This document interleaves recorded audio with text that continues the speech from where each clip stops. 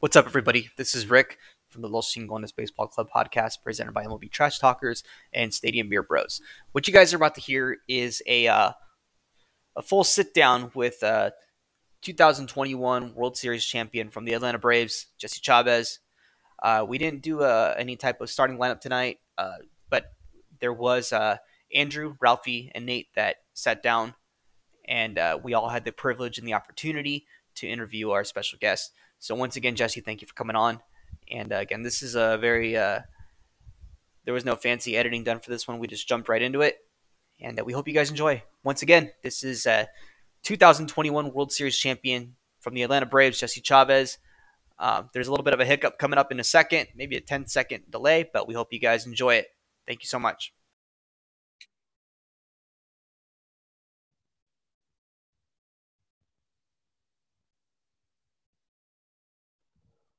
We just lost. We lost Ralphie and That's all right. We needed the record anyway. Oh, sorry. I think we lost you there for a second, Jesse. Sorry about that. And Ralphie.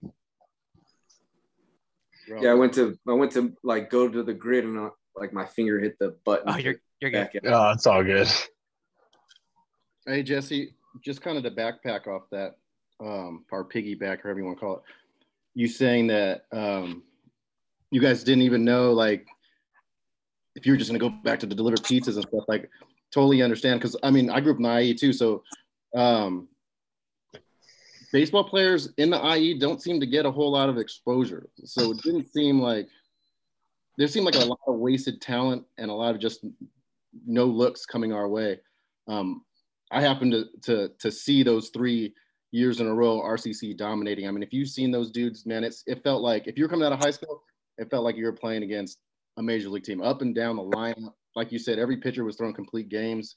So even for a team like that, winning the state championship 3 times in a row, and for you guys not to feel like, oh, I don't know if I'm even going to go past this, it's nuts to me, but it's not surprising. I don't know if things have changed over the time for Inland Empire. I mean, but what kind of advice do you have for families? And obviously there's kids now that look up to you because you're from the same area. What kind of advice do you have for them to get those looks?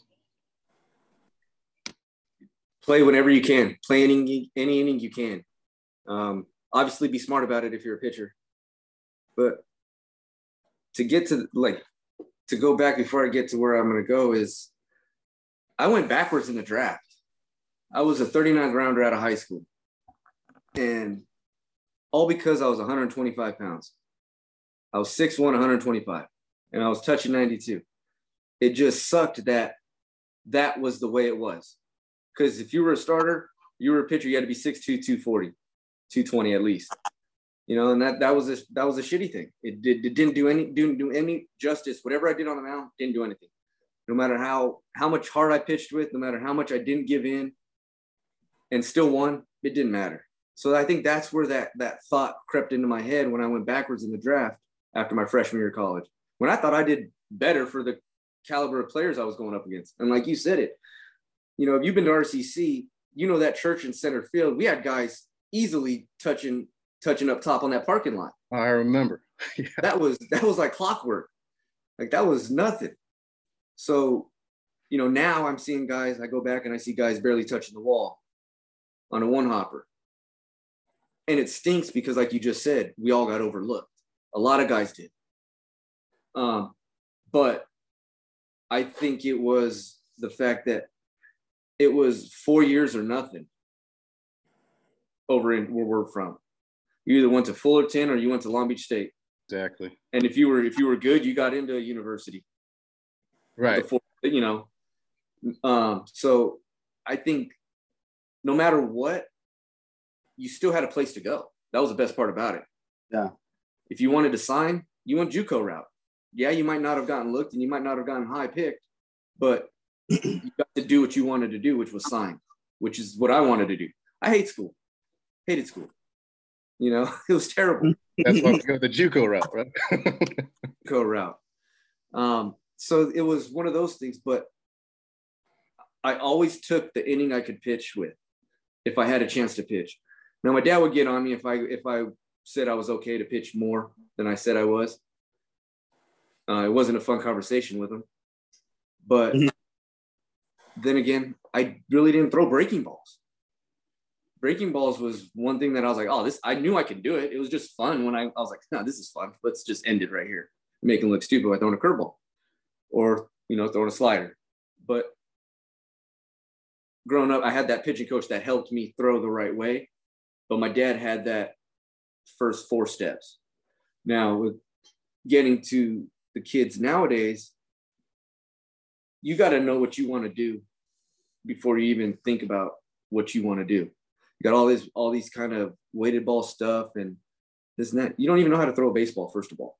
So why are you going to try and perfect a weighted ball program? Where now kids are going to want to go to the best throwing program schools instead of the best developmental schools, which I don't get. I've never seen a guy get drafted at a drive line. Right. It just doesn't make sense to me. Nobody on their resume, on the back of their card when they've been drafted says, I've been drafted from drive line. Doesn't make sense.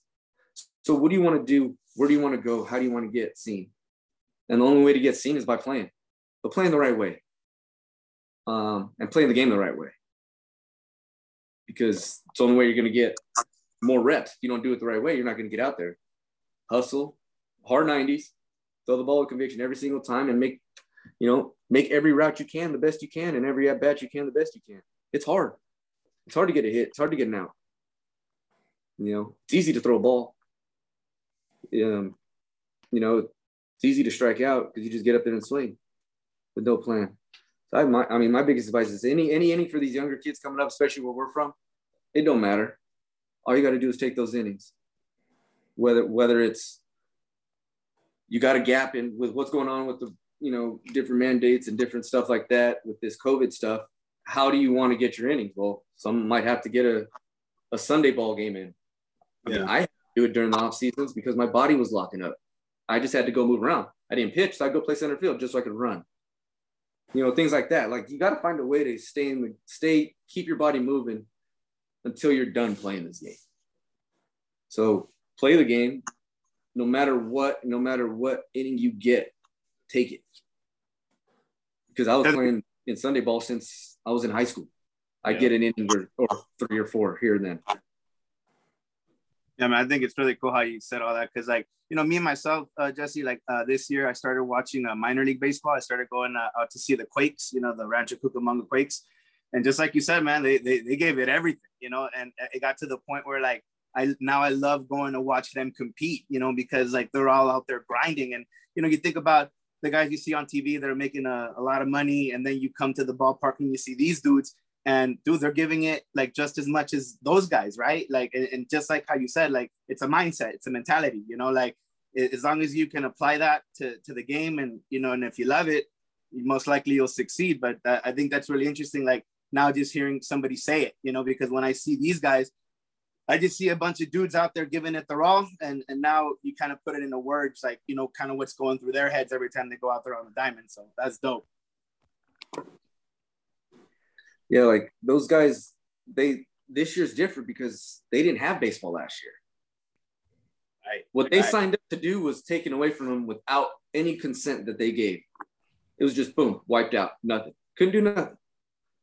I really hope it put a lot into perspective for them how cherishable this game really is. Because if this is all you know, and if it was taken away from you, you show up this year with more admiration for this game than you ever have. And it takes, as an older guy, for the phone to stop ringing. Then you're like, what do I got to do? But when it's taken away from that aspect of it, from a pandemic standpoint, there's nothing you can do about it other than keep your body and yourself in the right mental state to show up and do you the next year to get a chance to move forward, because a lot of levels are getting taken away now. And that's what sucks for these younger kids. And that's what we talk about. I've talked about a lot is those short seasons that, cities and small towns were used to having. That's what they looked forward to in those summers. Not it no more. baseball won't ever be the same from that aspect for younger kids coming up. And that's what sucks. And, we're fortunate enough to experience that and probably, just keep the word going. That's all we can do with those games is just keep it going.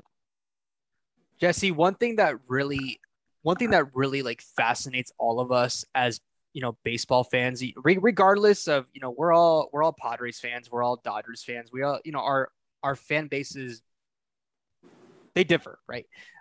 But one thing that truly fascinates us more than anything is you were mentioning it earlier about how much adversity you overcame coming up through as a youth, right?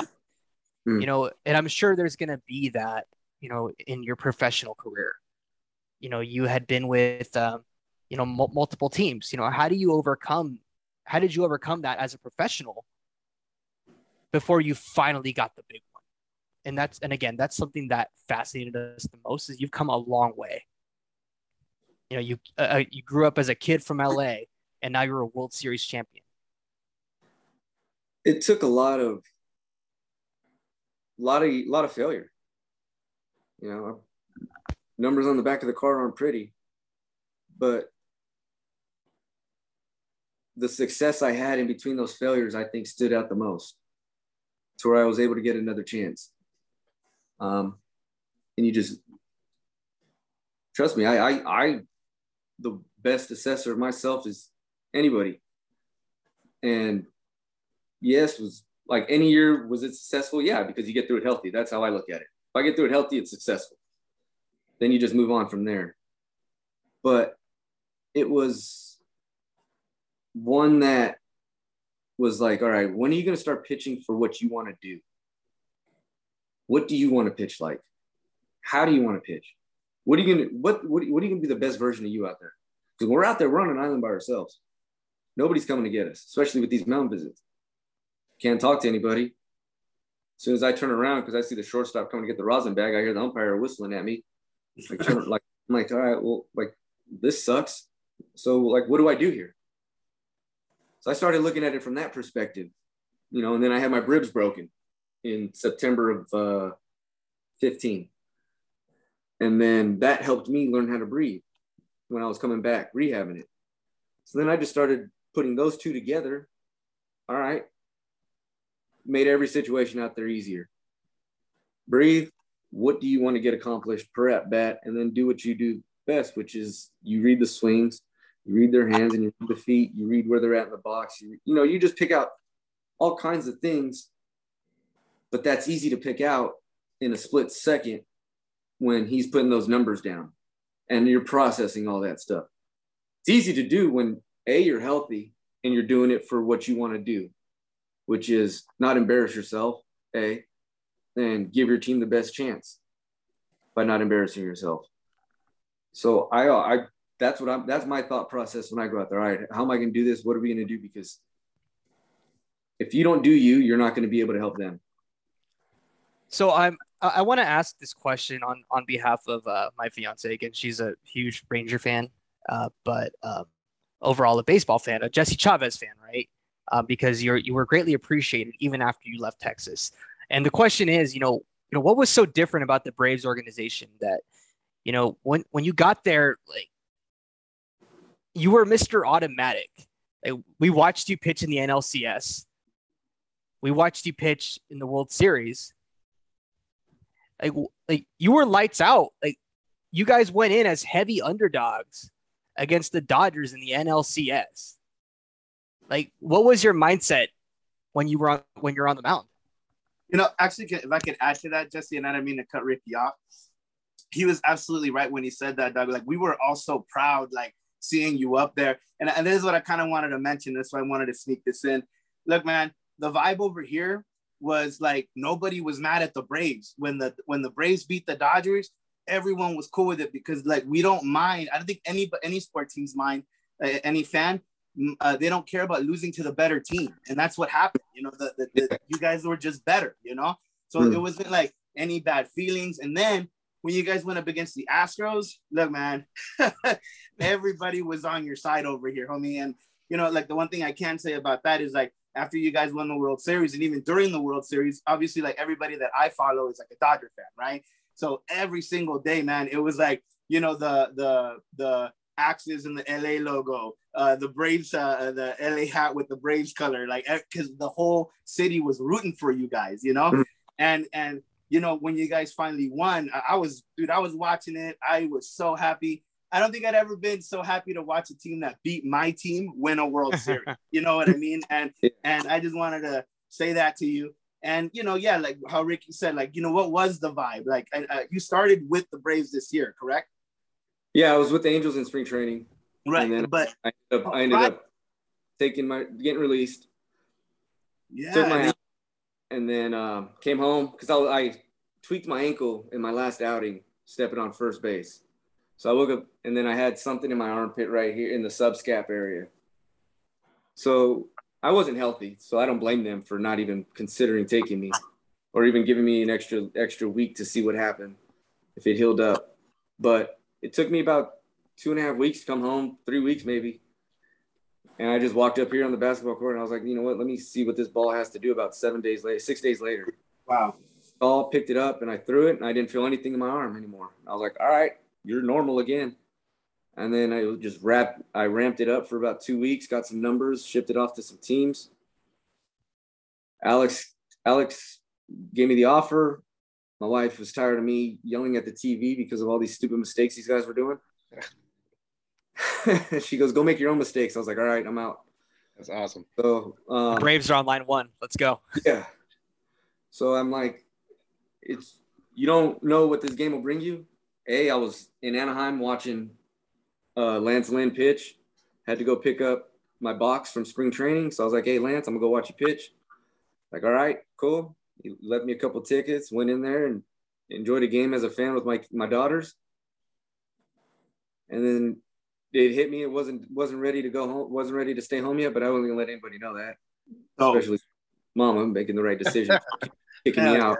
That's dope. That's dope. I get to Gwinnett and I wasn't ready. You know, I had to feel my arm slot again. I had to get ready, you know, because I found it. That's what tweaked my armpit during my last week with the Angels. I found my arm slot, so I was throwing the wrong way the entire offseason. So that sucked. So I ended up figuring that out in Gwinnett for, you know, better parts of 2.5 months. But there were times where I could have went up, but I wasn't ready. I knew what I needed to be in order to go up there and contribute. But I finally got back to not the velo-wise, but where I was in 18 when I was with Texas and the Cubs, where everything was just falling into place. My location, the movement, me being able to read the feet, the hands, the swings. Like I said, if you're not healthy, all that stuff is the last thing you want. You just don't want the ultimate thing, which is the big blowout. And that's what I was worried about when I took the mound every day from 19 to 20. Or 19, and then 20, I was shut down in spring, and then everybody got shut down, so that sucks. So I was rehabbing in the big leagues last year and trying to figure that out, and that wasn't it. So that was very mentally discouraging to me. But being able to go down to AAA this year and see the guys that were there, and if you look at the Braves roster in Gwinnett this year, you'll be like, oh, my God. You're like, no way. That group showed up every single day with a smile on their face, and not one person bitched about anything because we were all in the same boat together. And we weren't going to let that happen, whether you were a young prospect or you were an older guy. We weren't going to let that happen. So I think it started there with me as far as my mentality goes. Word trickled up to the top of how I was going about the business down there. One, not being an officer by any means or saying I am, but just the fact that I just want you to show up every day and be prepared. Once the ball leaves our hand, it's out of our business. You know, obviously we just got to be prepared and be competitive, and that's it.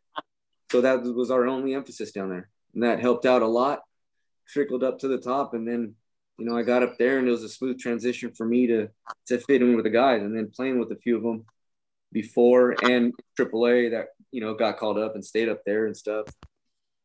You know, being in Atlanta before in 2010 kind of made it a little bit easier for me to be familiar and get my feet, you know, on the ground and keep that momentum that I had in Gwinnett going. But if it wasn't for that group down there, that's why I took the deal. because of the group that was down there to help me keep my sanity. It's been a while since I've been in AAA. But I wanted to go with good spirits and good graces for the younger kids because I know I'm going to be coaching pretty soon. So I if I go down there with like an asshole, I'm not going to get a job anytime soon as a coach. You know, And so go ahead. I'm sorry. No, I was gonna say, man, this was a Braves team that at the All-Star break looked dead in the water. You know, there was, they had lost guys like Acuna, Yeah. Soroka. Yeah, if I I mean, want to what? jump in on that just a little bit. Obviously, we all know everyone was crushed for Acuna, but what was the locker room really like in a moment like that, where it could so easily just be the tipping point one way or another? Obviously, we've seen how it ended with the highest of highs, but was that just a moment that everyone collectively rallies around each other and they're like, all right, we just got to get it done now? Yeah. We all dwelled on it that night because that's how the group was. It sucked. It was terrible. It happened right in front of our bullpen. You never want to see one, your best player go down. But the fact that the Braves organization is built off of winning each series, not each game, 10, 12 in a row. We got to go on a run for 9 out of 10, no, we don't got to do that. We just got to win each series. So when that happened with Ronnie, that really made that emphasis a little bit more, knowing that New York has some banged up guys up there with the Mets. And then, Washington, they were falling out of it. Not much. They were, I think 8, 9 games out. Miami was still holding tough at the moment. Philly was obviously there as well. So we just knew we had to keep our head afloat by winning each series. And all you got to do is get in. So for that group, as young as they are, I mean, they're seasoned. Me as a Dodger fan, I just have to ask this question. I have to. When Jock Peterson got there, is he that, like, not, how can I put it, like electric? Like, 'cause he seems like just like a big personality. He seems like such a, like, a guy who can just kind of get you going. You know what I mean? So I'm curious, like, okay, and I mean, he seemed to fit like a glove, right? Like, he showed up, I think he hit a home run, like, I think his first game.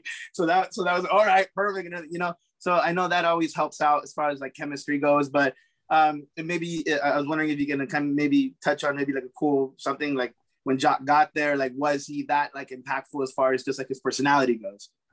Yeah, it was a different personality that the clubhouse needed, more outgoing. The best, and it's not in the bad terms at all, the best arrogant way we can have somebody in a clubhouse you can ever have. You know what I mean? Yeah. Where you want to go, let's go, guys. Like, come on, like, let's go. I'll go one day, you guys got to go the other day, like, type of deal. But it was the most fruitful thing that happened for us this season, that especially after what we just endured with Acuna going down. I'd say that was the biggest smile we needed at the time. That changed our season for the most part, other than the other 3 guys that we got in the outfield with Doobie, Rosie, and Soler. And then you add Vogt into that, solidifying the behind the dish for a few months. But with Jock, that helped out a lot from the personality standpoint. That, not saying we were reserved by any means, but we were a cocky reserved from an Atlanta standpoint. We didn't need to go out there and do anything differently. We just need to know that, all right, we're here. They'll understand at the end of the day, we're here to play, even though we do have 88 wins or we are under 500. And, these other guys got 4 starters, or they got Bryce, or they got Javi Baez now because of the trade. We get it. Because we didn't get the big name that you thought we were supposed to go out and get, because we lost the biggest name in baseball. So why look at us differently? Just because we went and it's chess, not checkers. We weren't looking for the biggest 10 jump move. No, we just had to make the pawn look cool and look baitable. That's right. Hell yeah. So, And yeah, man, like you said, like, and we all kind of knew it. Like I said, dude, like I said prior, like we were all rooting for you guys, man, you know, and adding Jock to that mix, you know, every Dodger fan was behind, was 100% on board, Jesse, you know, and like, once again, we were just so happy you guys won and you guys beat the Astros. I'm not going to go into all that, you know what I mean? But, you know, that's kind of my point, right? Like when I said, you know, I've never been so happy that the other team won, right? Especially the knocked you out. But I've always said this to the guys, and the guys have heard me say this, and I kind of want to say this to you. You know, I've always kind of said baseball's perfect. You know, it's just kind of, I can tell a couple stories. If you listen to the prior podcast, I promise I've said this before, and I've kind of said stories about it. But yeah, man, the right team won, and everybody who loves baseball, that watches this game, that loves this game, I'll never forget when you guys got there against those dudes. I was like, in my heart, I was like, you know what? The Braves are going to win, dude. And when I say that, I'm kind of talking like when I talk to my brother, because we're always watching baseball together. But we said to each other, dude, like, we hope the Braves win. And we kind of felt like you guys were going to win. And I'm just so glad, like, you guys were able to just come together and just shock the world. Because that's what you did, Jesse. You shocked the baseball world, you know? Absolutely. Thank you. You know, it's great. Everybody wants to see the 100+ team win, but you still got to win 11 after that. Well, we won 88. We won 99 at the end of the day. It's not about how you start. It's about how you finish. Exactly. Right, that's right, baby. Hell yeah. It didn't make, I mean, we laughed a lot. It was funny. We just laughed, and that's who we were. We were just a bunch of misfits that just laughed at it. That just, all right, whatever. All right, let's go get out, punch tickets, and drink some beer. Did you guys do a lot of scoreboard watching or not? Or you guys just kind of know, right? Yeah, that's the vibe I was getting. That's why I wanted to ask that question. Yeah. No. No, we just literally just talk shit to each other. To where, I mean, you're just like, Jesus. Yeah. Yeah. This is what we're doing. You guys are friends, right? Yeah. Like from the time we walked in, we were on each other, you know, but that was our motto, you know. You heard Guillermo Heredia say, he said, stay humble, you know, be cocky, you know, but that was it. Like, that was our mentality, you know, we stay humble. We'd walk by somebody, if somebody hit a homer, stay humble, punch out the side, stay humble. Right. Just one of those things we kept. And then, you know, like Jock said at the end, we had the shirts made, you know, just a little bit of love. That's all. That's all it was taken. Not from anybody on the outside, just from each other. And that means each one picking each other up on a daily basis. That's it. Just a little bit of love, whether it's sack fly to get the guy over to third, or even get him over to second, you know, shit like that, picking up the pitcher that been cruising all year. And then all of a sudden, boom, the game changer with Matzek. A little bit of love. That's all it was. That's all it boiled down to. And Jock nailed it. And that's what he brings to the table. Like, you know, you asked about it. That's so cool, Jesse. Like, yeah, that's why I kind of wanted to, you know, get your thoughts and then thank you. I mean, that was so, that's kind of exactly what I wanted you to. It's so great. That's what I saw. I mean, that's what I saw. And I'm glad everything you said, like what I thought was right, man. So once again, congratulations to you. And, you know, just kind of real quick. Go ahead. Can I get some tequila? 1 second. Yeah. Oh yeah. Hell yeah. Yeah.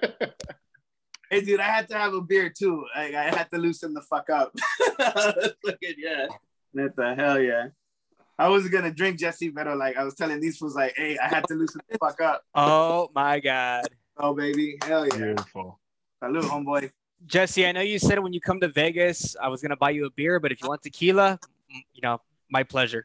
and by the way, Jesse, I'm still in the. I like sipping on it. I don't like shooting it. If you ever come back, you go. If you're ever back in IE, I'm down the street from RCC. I got a bar called Beer Farm. Come in, chug a beer with me in the cooler. I'm off Arlington and Alessandro. Oh shit! Okay, yeah. We're on. There you go. Hell yeah.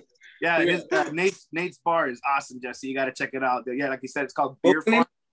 Beer farm. It's in the Riverside Food Lab over there, down with all those. Oh, yeah. All right. Yeah. So the craft beer bar in there, that's my spot, or me and my buddies. And we've been doing it for a few years. So we watch the playoffs. We watch you beat the Dodgers there. Hell yeah. Hey, let's go. I had a good attitude about it because, we won last year. So I was like, you know what? Yeah. It doesn't hurt us bad this year. And Braves fucking dealed it. So. Yeah, and like I said, I can only speak for myself, but like, when me and my brother, when we watch you, Jesse, we'd be like, hey, and the homeboys pitching too, dog. So this, like, so this is a win-win right here, So yeah. So I do gotta ask this, Jesse. On World Series night, how fucking lit did the locker room get? Yeah. It was pretty fun. It was. And like, who was the MVP of the celebrations? We had to the MVP of the celebration, probably Jock. Ah! Hell yeah. We had practice. Yeah. He doesn't drink though. So he's like drinking, but like it's coming right out. So it's like spitting right out. So it's like just falling, and he's just. Dude, the guy looks like he can crush like. You want a beer shower? What? That guy's the one to give you a beer shower. Wow, cool. No way. That's dope. Yeah.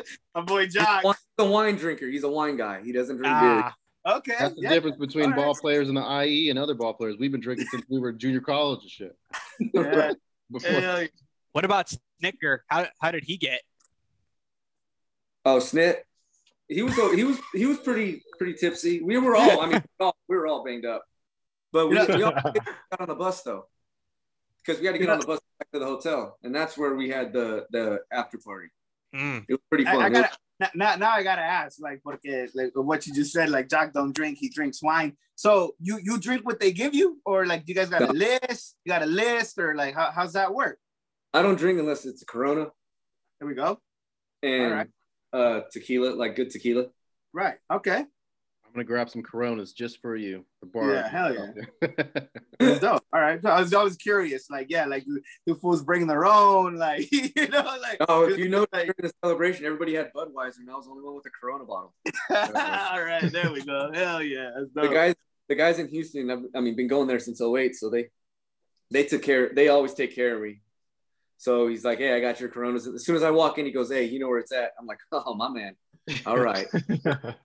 So Jesse, I gotta ask, man, like, clearly just because you're wearing, like, because obviously nobody that's hearing us can see us, but we're all wearing like baseballism stuff and hats. So we're all really big fans of the game. And clearly you are too, and you're in it, you know what I mean? So that's really cool.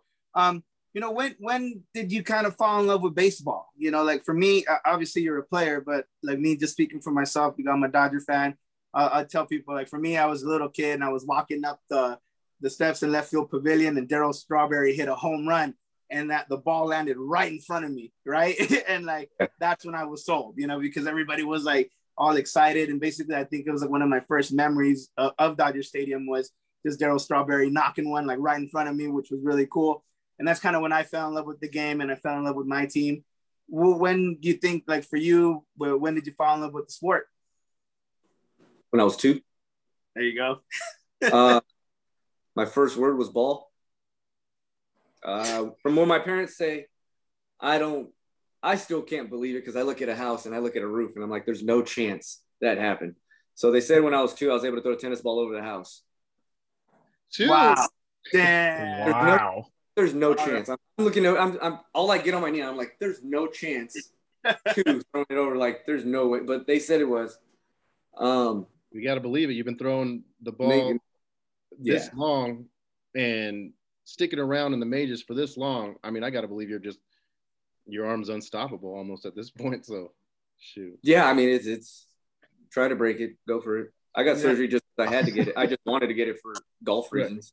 And there you go. Hell yeah. It hurt on the finish, like getting when I would chunk it.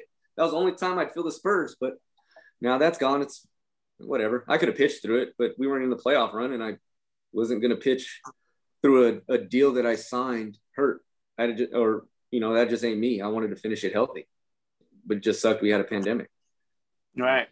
Yeah. And Jesse, I know that was last year. So, I mean, how shitty was that? I mean, for you or for, your your team or whatever that you were like? How shitty was that year for everybody? Oh, terrible for everybody. Yeah. Except the teams that won. I mean, they're gonna be all right with it. But hell yeah. It was a bad sprint for a lot of teams, whether you were ready for it or not.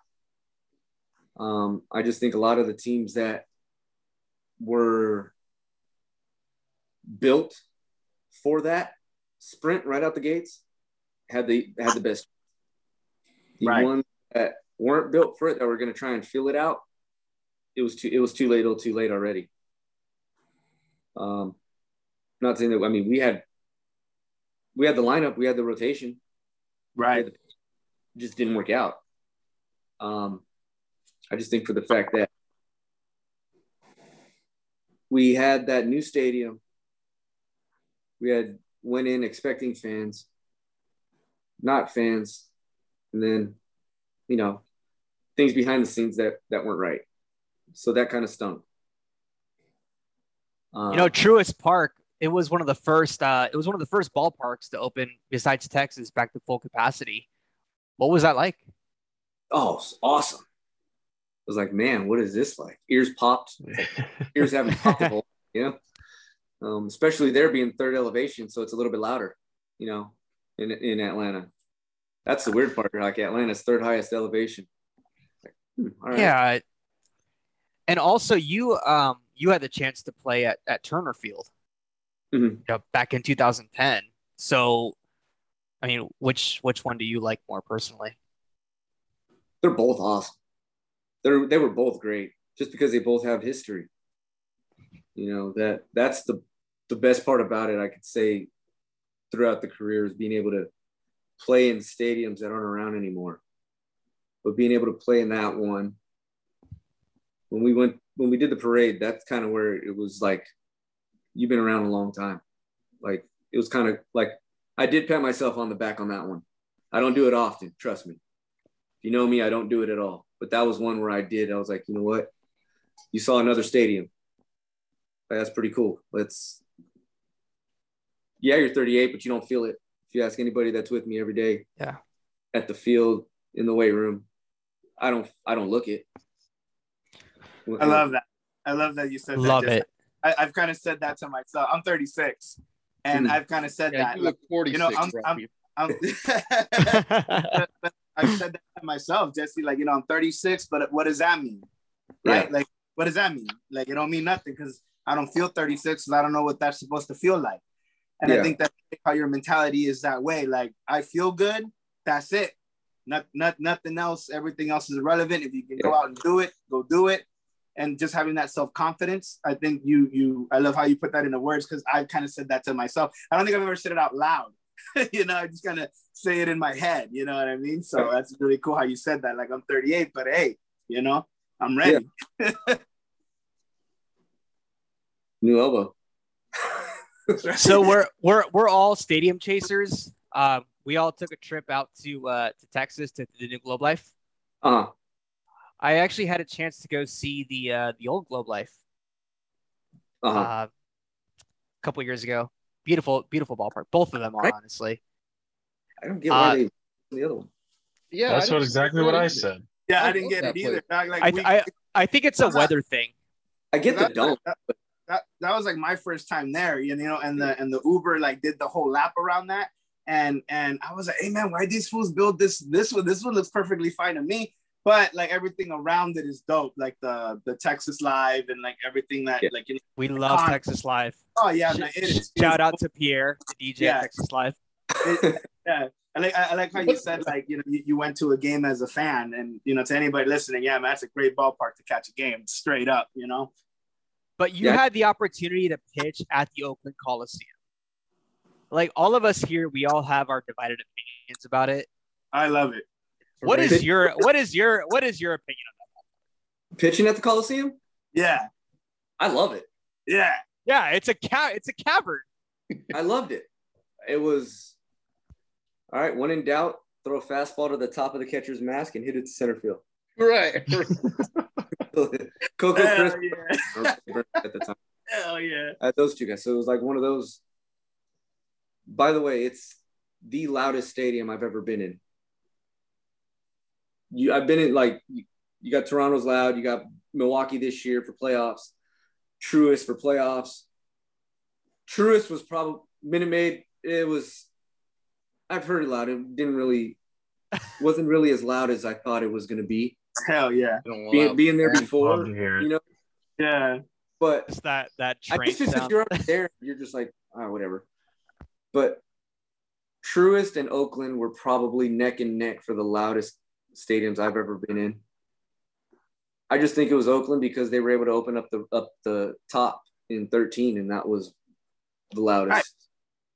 Right. And I gotta ask, like, you know, in NFL it's bad because it you know, messes with the players. So, but I gotta ask, that pumps you up though. So if it's loud, yeah. And the fact they played my walkout song for me as a visiting player when I took them out as a starter, so that was pretty cool. Big ups. That's gangster. Which was? Oh, Lean Like a Cholo. There you go. Did you walk out like this? No, I was. Sonny Gray and Kendall Graveman did it for me. They told me after. They were like, "Hey, we had him play your walkout song for you." You should have creased my last. It was the one I had there in 15, so they played it for me in 17 when I went back. That's dope. It was pretty cool. It was pretty cool. They kept it real. That's dope. Hell yeah. Jesse, I was wondering between. Like, you can go ahead, Ralphie. My bad. No. I was saying, like, I'm just glad that gets you going because, like I said, we're just awesome SoCal guys. So we get it, homie. Like, that's dope. Yeah. Hey, man, I was wondering, you know, you've been around the block. I think you're in double digits for jerseys that you put on, if I'm not mistaken.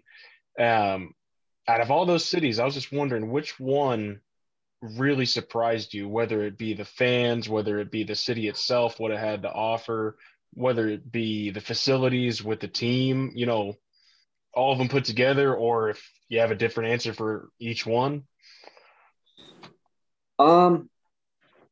They're all great. You know, each one had their own uniqueness to it.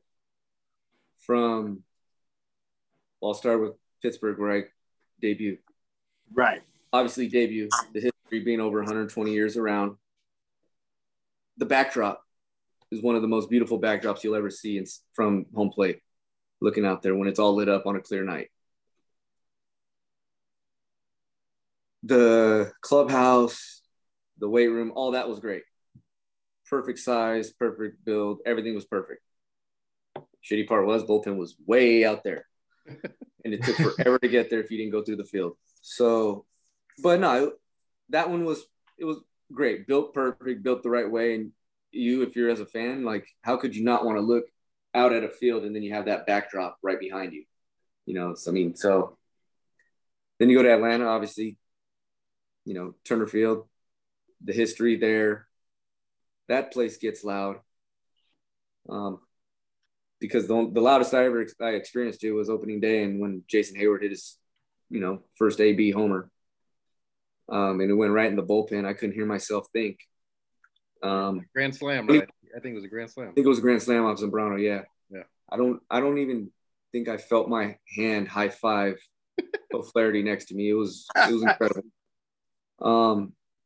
So that the uniqueness of that with the history, the mental pictures I have of Bobby Cox walking down the tunnel, the hallway, the back way, that all stand out to me just because of the people that were there. They taught me a lot that I still use to this day. So that veteran group, along with the veteran pitchers that I had in Pittsburgh, I mean, I still use those values to this day. Because if you look at that 2010 roster, it was pretty good with the Braves. It just sucked. Injuries happened at the wrong time for us, where it was after the deadline and we didn't have any choice with Chipper's knee and Billy's hammy in the playoffs. And then Prado going down as well. So that kind of stung. But then I go fast forward, you know, Kansas City, the next one, Toronto. Being in that city at the time, I was early in my career, didn't know what I was doing, but I was just basically becoming a starter again that year in 12. So that was kind of, all right, how do you figure yourself out a little bit? But I was up and down. I was a sixth starter, not the sixth starter, mixed emotions. Okay, left a good, impression, I guess, to go back there in 16. But then I go to Oakland. Obviously, I just explained that. The fans there, unbelievable. The bleacher bums are great. Yeah. I mean, I went there. I actually went there for the first time this year, Jesse. So I absolutely loved it. You know what, dude? Look, I'm a Raider fan, so yeah. I never got a chance to check them out in Oakland. So every time people would talk to me about it, even baseball fans, they'd be like, "Man, that place is a dump. It's not cool. It's outdated." So going into it, I had it's like Bruce Springsteen. It's a dump that jumps. Hold on. Hold on. Yeah, that's kind of what I'm getting to. So I had really low expectations. Then I got there, and the parking lot was dope. Fools were tailgating, which we can't do at Dodger Stadium. Fools were parking and taking their grill out, drinking beers. I'm like, hey man, that's dope. I didn't know you could even. I didn't even know that was a thing. Anyway, jumped in. The food was dope. The beer was dope. All the seats that I were because I like walking around. You know what I mean? So every section that I was in was freaking cool as hell. They have a new bar section now too, where you can just chill out and just watch the game in left field. I guess you left field pavilion for us, but whatever. So I just did not understand what people were talking about. I was like, nobody how do people not like this? I thought it was freaking great. Yeah, and you create friends there. Yeah, everybody was cool. Yeah, I like how you said that. Hell yeah. There through my time, and that's what made it awesome. That everybody was easy to approach, and if you just were approachable, they'll remember that. They don't forget anything in Oakland, and that's the beauty of it. So that was one of the coolest coolest stops I've had along this journey. I think a difference for some of those stadiums too that I've been to. Some of those fans are there to watch the game. Other fans are there to see what cool stuff they got in the outfield while going on and all that. Yeah, bullshit. those guys, they're banging the drums and they're shouting and they're now to be on Instagram. They're just right there to stunt, right? They're not even watching the game. They're fucking taking selfies and you know what I mean? So yeah, to your point, Jesse, Jesse, I gotta ask. So Oakland is just always gonna have a special place in your heart. Even though you're from here, from Southern California, it sounds to me like that spot is always just gonna have it's always gonna be kind of a home to you. Yeah, I reinvented myself there. It helped me out a lot for the 4 years I was there. That just Oakland mentality. Just go out there and do you. Do whatever you got to do to help us out. Doesn't matter. Just go do it. That was the best part about it. And then they helped groom me. Bomel helped groom me into a long man, into a starter. That helped out a lot. So, that'll always have a special place. When you go the next year, get traded back to Toronto. That's where, I had a little more fun, a little more experience, a little more seasoned a little bit. It was my last year of arbitration, so it was kind of cool going into free agent, being ready to go into free agency. Then you get traded, came over here to the Dodgers. I had a blast with the guys. Hell yeah. In the clubhouse. Obviously, the results didn't fare too well on the field. Little thing went pitching for me to help the team better. If I'm doing my thing, I'm able to pitch for the team. Not in a selfish way when I say I'm able to pitch for me, because if I'm not doing what I do best, which is just spray the fastball around, I'm not helping anybody out when they're telling me what to do and throw it. So I hate being categorized as a pitcher. You're a pitcher, be able to use everything, all four quadrants and move the ball around. It doesn't make sense to throw the fastball here and the breaking ball here. Somebody's going to spit on it. So that's kind of where it was at there. It kind of stunk for that part because I'm back at home. You want to enjoy it. How about especially when you dealt against the Dodgers for 8 innings? Yes. How about that? I'm sure you had family and friends in the stadium that day, and I know these guys were freaking out fucking Dodgers fucking A's. No. I always like seeing. I love watching the game and then seeing hometown dude, regardless if it's on what team. I love watching that. Me and my dad be like, oh, we played in our area, AB Miller. I remember that. I mean, like I said, I watched the games with my family, Jesse. And my mom, she came out And she was like, ese pinche Chavez está bueno, ¿verdad? And I'm like, yeah, mom. And, you know, because everybody just appreciated it, dog. You know what I mean? Like I said, nobody was mad. Everybody was like, man, like I think the vibe for us. I was mad. I was like, fuck the Dodgers today. Yeah. And I gotta ask, man, like, just because you're from SoCal, like, you growing up, like your family and friends, like, who did you guys all root for, like, over there? We're about the family's 98% Dodgers. Okay. The 2% is. That's what he wants to hear. My grand. I'm just kidding. I'm not surprised. I mean, I wouldn't say they're the founders, like, of our family, that this generation. My grandma and grandpa, my great grandma and grandpa, they were the only Angels fans. My grandpa passed away when I was with Pittsburgh, and then my grandma passed away when I was with Oakland in 14. So they were the Angels fans, so she was able to come watch me pitch, at Angel Stadium, which was kind of cool. So it was kind of, and then on her day of her funeral, I was starting. I was like, she would have won. I was with the Oakland at the time. We had the reception at the house. I was like, there's no way she would want me here and not pitching against the Angels. Oh, wow. Gave up one hit and lost. It sucked. So, yeah. Everything she would have wanted. Yeah. Wow. You're going to do good, Mijo, but you're going to lose. No, but it was. Thank you for that, homie. That's dope. Yeah, it was kind of. That's awesome. But yeah, I'm not a fan of anybody. I was until the Dodgers gave up on Pedro, and they said he wasn't durable enough. And then obviously me being a young, skinny kid, they were like, "No, you're not durable enough." It's like, they didn't say the same thing about me. That's funny. You love the game of baseball. Yeah. Love You're it. a baseball fan. Yeah. I never went to a game when I was a kid. Me and my dad, we didn't have time. It was between football and baseball and travel ball. And then, in all honesty, the first game I went to, my wife doesn't even remember we went, but we went to a Dodger game when I just graduated, and she graduated halfway through her senior year. So we've been together since high school. Hell yeah. So Congrats. Congratulations. Appreciate it.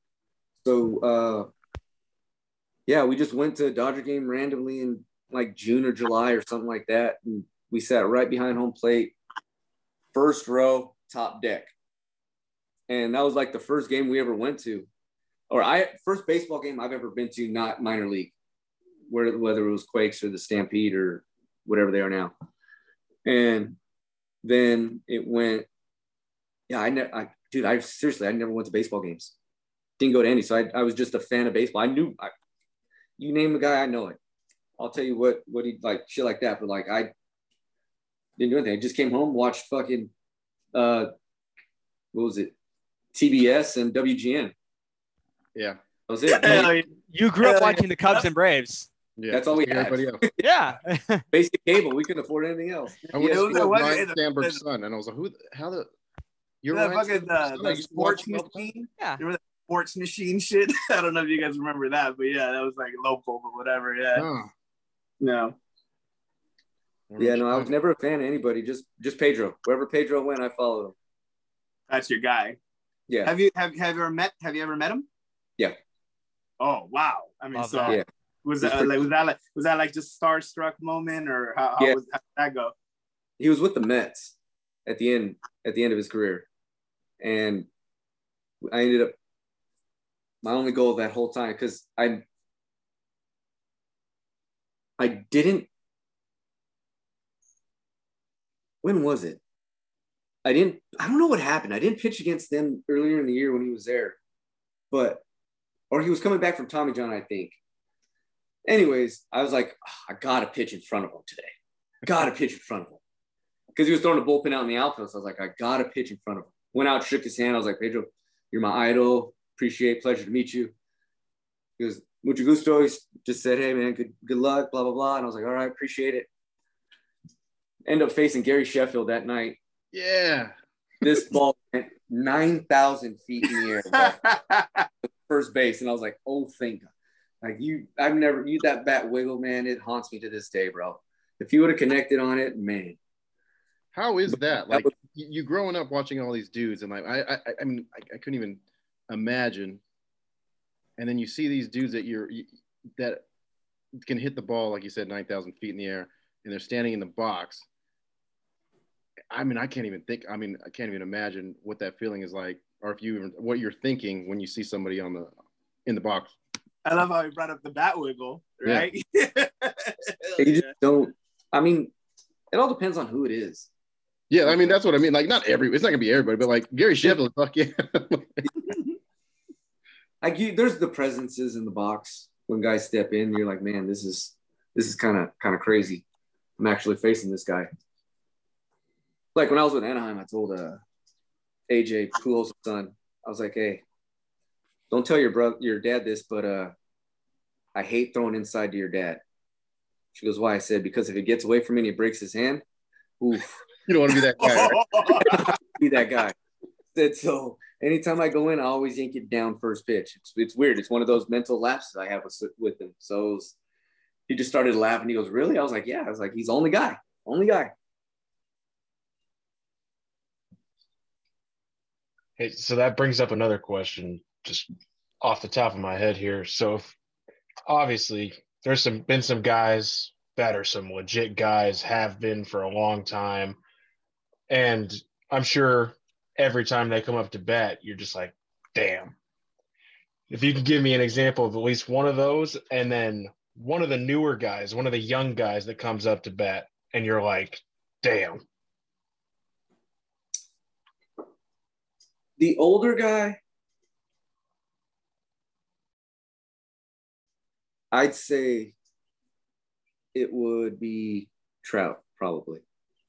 Now, just because, I mean, you look at the numbers, like they're almost 500, but it's like you look at it like, okay, well, I got you out half of the time, so I did something right.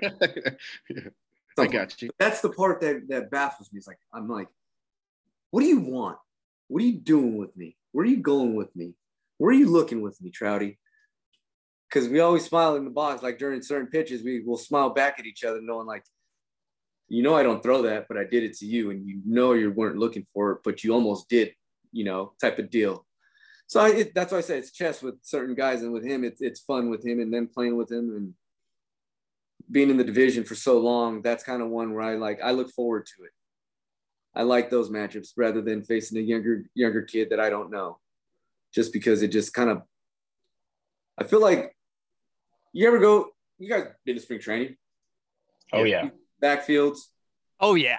See a veteran getting work on backfields, and then all of a sudden, whack, whack, whack, whack. You're like, damn, he's 10-year veteran. Like, what's he doing? Like, yep. You just, I feel like when we all talk about it all the time, no matter what, the older guys. I feel like when we don't know guys, I feel like we're on the backfield to spring training, where we're just like, man, we can't set up a hitter. We can't feel a guy out because is he going to ambush us? Because he's new. He wants to make a name for himself too, just like we are. And we did to get to this point or to last this long. So we look at that stuff, and I'm like, that's where we kind of look at it as. So when we don't know a guy, my biggest thing is like, pretend you're on the backfield in spring training. You have no time to set him up, so it's 0-2, you know, type of thoughts. Younger guy that I know that about facing, they're all good now. Right. Let's see. When did that start with you? Like you RCC, were you thinking of dudes last at bats, or were you just throwing your fastball because you're smoking dudes? No, I was just whatever they thought they were on, based on how they reacted in the box, how they tapped their cleats. Like, you hit your cleat hard, I know you weren't on the ball. You're an idiot. You know, just like, I don't know, that's how it was. Just our pitching coach in high school had a good feel, I guess. Okay. That's what helped. So that, because he wouldn't let us throw four seams. We had to warm up playing two seams, throwing nothing but two seamers. Because he's like, hey, it's the best extension pitch. So you're playing catch with number two seamer. So he had a feel for something, I guess. So I guess it started there. And then it just gradually picked up. And then I got tips of the trade along the way. And then I just had to piece it together. But like I said, numbers aren't great on the back of the card, but it did some right in between. But they're long enough. Like when sometimes you see the back of the card and it's this short. You're like, it'll show their one minor league season, maybe a couple of bats, and shit. I'll trade that for a lot of things. The younger ones, Soto stinks. I hate facing him. Terrible. How do you feel about his thing after he takes a ball? Does that bug you? No, but don't be mad when I do it off the mound. Right, Padres. Right. I don't mind it, but Hey, now. I don't mind it, but Okay, so I do have a question. So, the Rangers did face the Padres back in 2020. Yeah. No, wait. Never mind. Wait, actually, yeah. Well, never mind. yeah, Yeah, they played did. They did. Did you get a chance to face Tatis or Machado? Yeah, he ambushed me. First pitch, homer, Tatis. That was the game we lost. That was where the 3-0 swing thing came about, that game. That's right. Oh, really? No way. I threw earlier. I threw earlier in that game. And then the 3-0 Can I ask what the dugout was like when that was going on? Like, was Woodward I was in pissed? the clubhouse. I was already pissed because I've 3 innings in from surgery and I give up a first pitch homer. You never want to do that. Right. Yeah. So you're just out like, all right, well, I'm mad about that. But it was one of those you don't like to see it happen, but it happened. It is what it is. It's baseball. Right. Now, like, the game's changing. The biggest problem, I think the only thing that we should have a problem with is guys stealing up 6 after the sixth inning. Yeah. That's fair. That should be the only thing we should have a problem with. Because you get on second, I'm going to turn around and back pick you, and if I hit you, I hit you. But you don't need to be stealing up 6. When your starter's still in the game. Obviously, we're not doing shit. So, stuff like that. 3-0 swings, 3-0 swings. It doesn't matter. It is what Jesse, I gotta ask now. Like you said, the game's changing. Hey, the man on second. How do you feel? What's your thoughts on it? It sucks because you get the loss. Dude You get behind the loss. you, right? Yeah. It's not your run. You're going to go to arbitration with another loss, or you're going to go to free agency with another loss. And what are they going to do? Oh, well, he didn't get that. Well, he's not built for high leverage situations. Well, I didn't ask for the guy to be there. Shit. You just wanted to make the games go quicker. All right. Well, if you want to make the games go quicker, just cap it at 3 extra innings after that. And you might as well start the count with 2 balls already. Yeah, scoreboard's broken up in 3s, right? If you look at it, first 3, middle 3, and last 3, why not have a fourth 3? And that's what you play the game on. Whoever wins the last 3 innings of that wins the game. Bam. And it ends in a tie. Boom. But at least you get 3 chances. It is what it is. But the runner on second stinks. I don't like it. It's personally. bullshit. Because nobody gets. Let's call it what it is. You don't get the run. It goes to where? It goes where? You shouldn't even get that RBI if you knock him in. You shouldn't get that. Yeah. Like what? We don't get the run, but we get the loss. That doesn't make any sense. Yeah, that's true. You're right. Would you say that the home team kind of has a disadvantage at that point? Yeah, I was curious. Home team usually wins the percentage. Right. Oh, okay.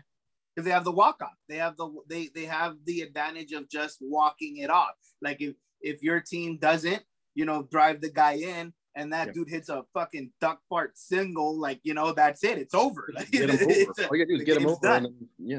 Yeah. And Jesse, really quick, is that I don't know. Like I think they said that they're gonna get rid of that. I don't know if if that's actually going down. Yeah. I'm sure. Yeah. I know. I just was glad we didn't have it in the playoffs. Well, glad we didn't go to that. Absolutely.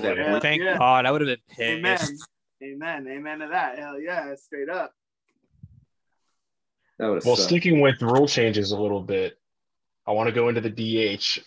Of course, I'm not exactly sure how you feel about hitting yourself, but, being with the Braves, you got Yanoa there now who can swing it. And, of course, you had Mike Hampton back in the day, one of the best hitters of all time as a pitcher. How do you feel about the DH? I mean, personally, I've always loved, the aspect of the National League, how it's just a little bit different of a game managerial wise.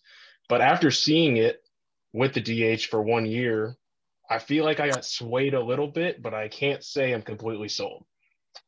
Yeah, I agree. I'm not sold either. I would rather see the pitchers hit and then somebody run for them. Yeah. Right. Because obviously we're supposed to get the pitchers out, even though I gave up a hit to Greinke. But you're supposed. I mean, they did their job. They weren't supposed to get on, but they got on. So somebody should run for them instead of having a DH. And the guy who's running should be the last out. I don't like the universal DH because it takes away from the manager's strategy. Right. You already make us have to face 3 hitters when we come in. That eliminates the DH right there.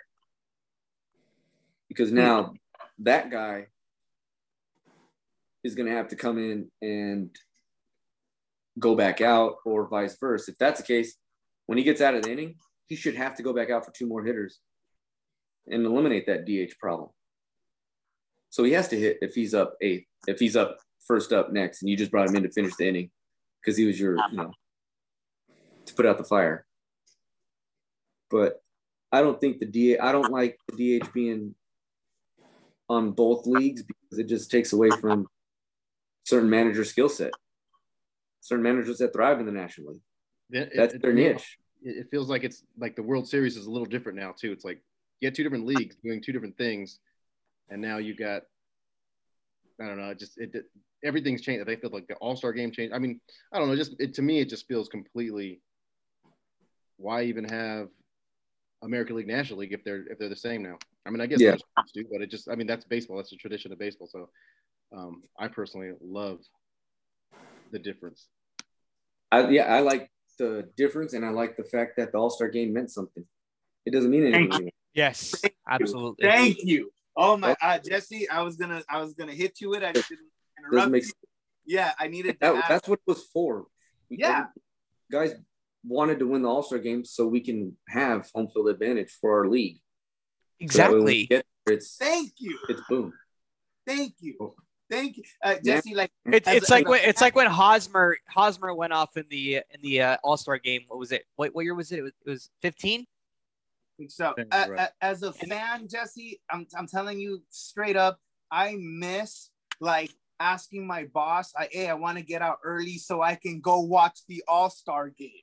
I haven't done that, since it doesn't mean anything anymore. And personally, between you and I, like, it's coming to Dodger Stadium finally. It's in 2022, right? Okay, so look, I want tickets to the Home Run Derby. I don't want tickets to the All-Star game, and I'm just saying that as a fan because at least the Home Run Derby is like really hype. You know what I mean? And you don't, it's like this big ass spectacle. And I'm not saying the All-Star game now isn't because it doesn't count, but I so miss that. Right?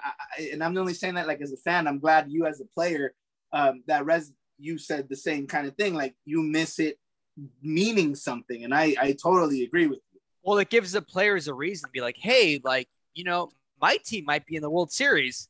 Let's go get that home field advantage. LFG.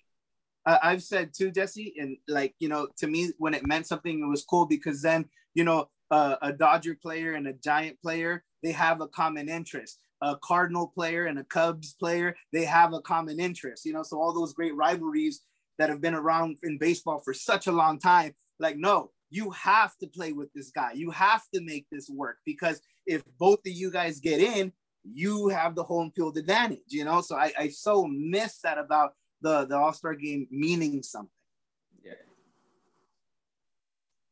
Yeah.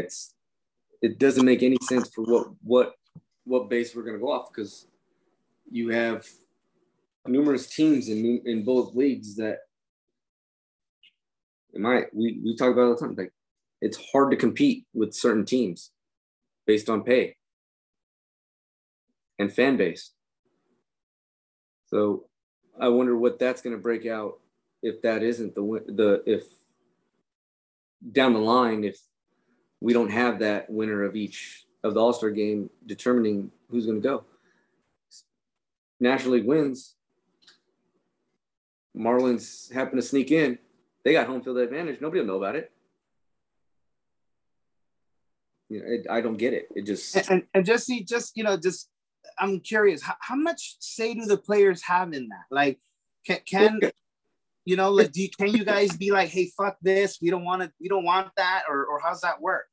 It's all in the agreement in our CBA. So right. Okay. Right. Well, so if it's gonna get changed, I guess it's about time. The thing is Manfred's basically can just poop. Nah, we're implementing this no matter what. Right. That's what sucks. We can do all this bargaining and all this whatever, and he can still do whatever the hell he wants. But Tony Clark, though, that's where he comes in. So how much we don't agree, and that's where the strike comes into play. Right. Now, because as soon as we don't agree, we're the bad guys. Right. Which which is bullshit. Like it's Major League Baseball's hand, because it's their sport. Like we're the ones that without us, nothing's on TV. There's no teams. There's nothing. And I mean that in the best way. But baseball has the final say, regardless of what's going to happen, no matter what. We can do whatever we want. They can still pull it. So can I ask you this? There was obviously the shortened season in 2020, right? Mm-hmm. And it was all because of the stall between MLB, Rob Manfred, and MLBPA, right? So what can you, based off of what you know, can you tell us, like, what influenced Rob Manfred to finally say, okay, we're going to have a fully 16 season? I didn't even know. I don't even know what went into that. We wanted 140 at least, maybe 100. Then we got down to 100 because we were running out of time. And by then it was too late, because you got to factor travel, then you got to factor in the quarantine that we had to go through. So it all just didn't make sense. And in reality, 60 made the most sense of a 2-month sprint, because you can't, we could have made 3, but then you're pushing everything else back, and then you're going to be catching. Right. Well, we're going to be catching up for spring training. Then we're going to be catching. It's kind of like how basketball is real quick this year, like the quick turnaround, the quick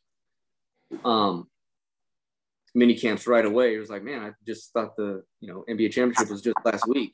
Right. They're starting up again. So that kind of, I don't think we wanted that to happen, just based on how difficult it is on our bodies to torque our bodies with the positions that we play. And it didn't make sense, I don't think, for us. But for us, from the standpoint, we signed up to play baseball, so we want to play as many games as we can. Because it's going to hurt guys in the long run for a job later. You can't get a good assessment on 60 games. Right. It sucks. Hurts, especially for the older ones. I fell victim to it. It's not fun, because we all know it's time's coming to an end at some point with our careers, but we want it to be the end. We don't want to just have a shortened season be the one that says, hey, you're going home because you sucked. Right. I didn't even get a chance to run after April, or how it should have been. Yeah, Jesse, it's really interesting that you put it that way. And maybe you can elaborate on this, on how maybe even cooler this is. Like, that was last year, everything you just said was last year, in 2020, when everything got, all bad. And then, 1 year later, like this year, boom, you play a whole season and you come out on top, you know, like that. I mean, that's got to feel great. And now I hear how passionate you are about, like, how everything was in 2020 to, the very next year come out and be the champ. That's got to be great. Yeah, it's pretty fun. Like earlier, you just don't know what it's going to bring. I was contemplating retirement at the end of last season, and then contemplating again this year. Yeah. So you made the right choice. Yeah, Jesse, we're happy you made you made the right choice. Oh, yeah. All right, so So these guys know I'm a big Dodger hater. Yep. Say the Not a least. surprise. So I was anti-Dodgers the entire NLCS, the entire NLDS, and I'm a big Padre fan. And one thing we can all agree on is like, the Giants, we hate the Giants, right? Both being in the same division. But when it came to the Braves, I was like, dude, Jesse Chavez, he follows our page. Yeah. I paid close attention to that, so thank you.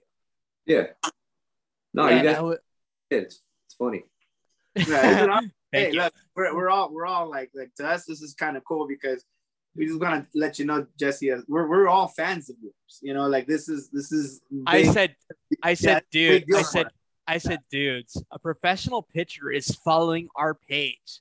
Yeah. And I said, I'm sorry, but this guy happens to be playing for the guys that you guys are playing against. Between us, I was telling the homies right here before you showed up, Jesse, to me, and I think I was kind of right. It's like, to me, like when I looked up your wiki and I've kind of seen your whole career, it's like, yeah, man, you're a Latino from Southern California who chased his dream, and you got it, homie. Like you did that, and prior when you were talking about your upbringing and how your parents got you to practice every day, and that's what got you, I got emotional listening to you say that, because that's kind of like how I feel like me and a lot of other people like us, just like I said, Latinos from Southern California, we all kind of did the same thing, but you went out, you chased your dream, you got it. And like I said, homie, like I know it's kind of like a broken record, but when you're up there, we kind of feel like we're up there, and I'm letting you know, and we're just so proud of you. And this is an honor, you being here, dog. Because not only do we love our team, and we're super passionate about the teams we follow, we worship like Vince Scully said, I absolutely worship the game of baseball. You know what I mean? And watching you guys do it and you doing it, once again, homie, salute to you and cheers to the Braves. I was fangirling out so hard, like when I was like, oh my god, this guy's about to be a World Series champion. He's following our page. Like we started with nothing. Yeah. And here we are.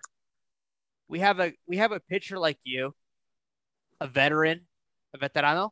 Yeah, that's right. A World Series champion. Happy Veterans Day, by the way. That's right. Who's joining us and willing to take some time out of his day to talk baseball with us. We're so privileged, Jesse. So thank you again.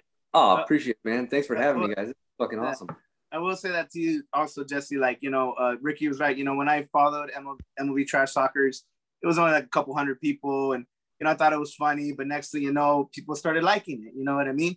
And some people, like when we go to stadiums, we have like jerseys. They come up to us and they want to take pictures, and that's always kind of like a trip. But here's what I wanted to say is like.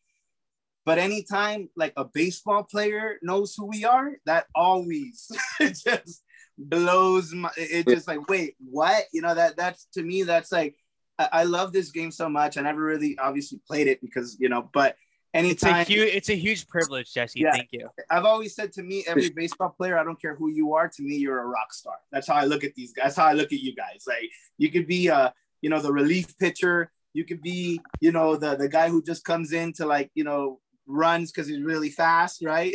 To me, all you guys are rock stars because it's just so cool what you guys do. So guess I just worship this game. Appreciate it. Thank you. It means a lot, man. You guys don't understand. Thank you. Thank you, Jesse. Hell yeah. If you don't mind me asking, how did you discover our page? Ooh. Yeah. No. Yeah.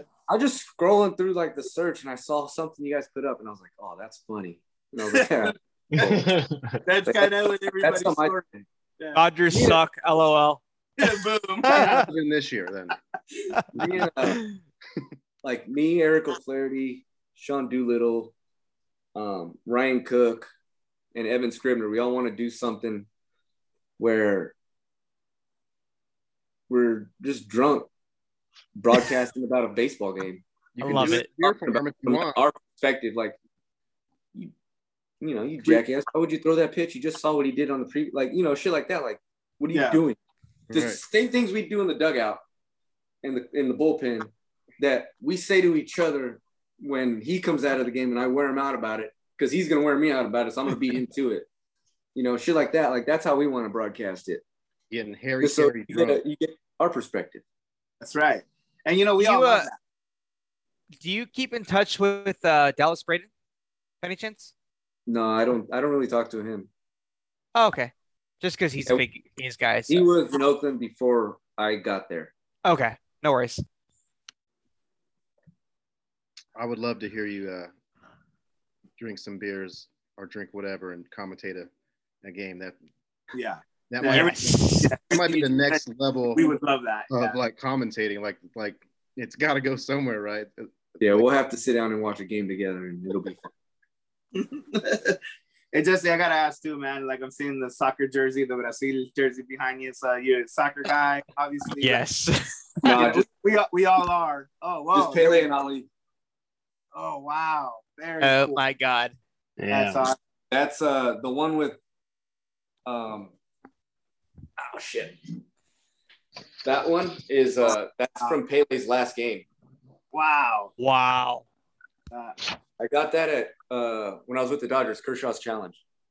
Oh wow, very cool. Hell yeah. So obviously you like football, Jesse? You wake up. Yeah, I like watching other people run.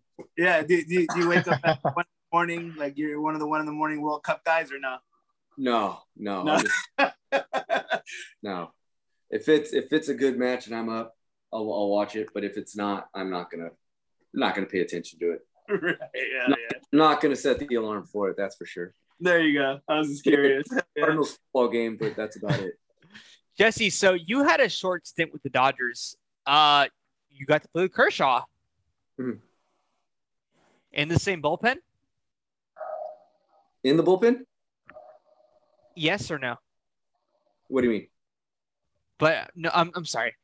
So did you get to like interact with Kershaw during your stint with the Dodgers?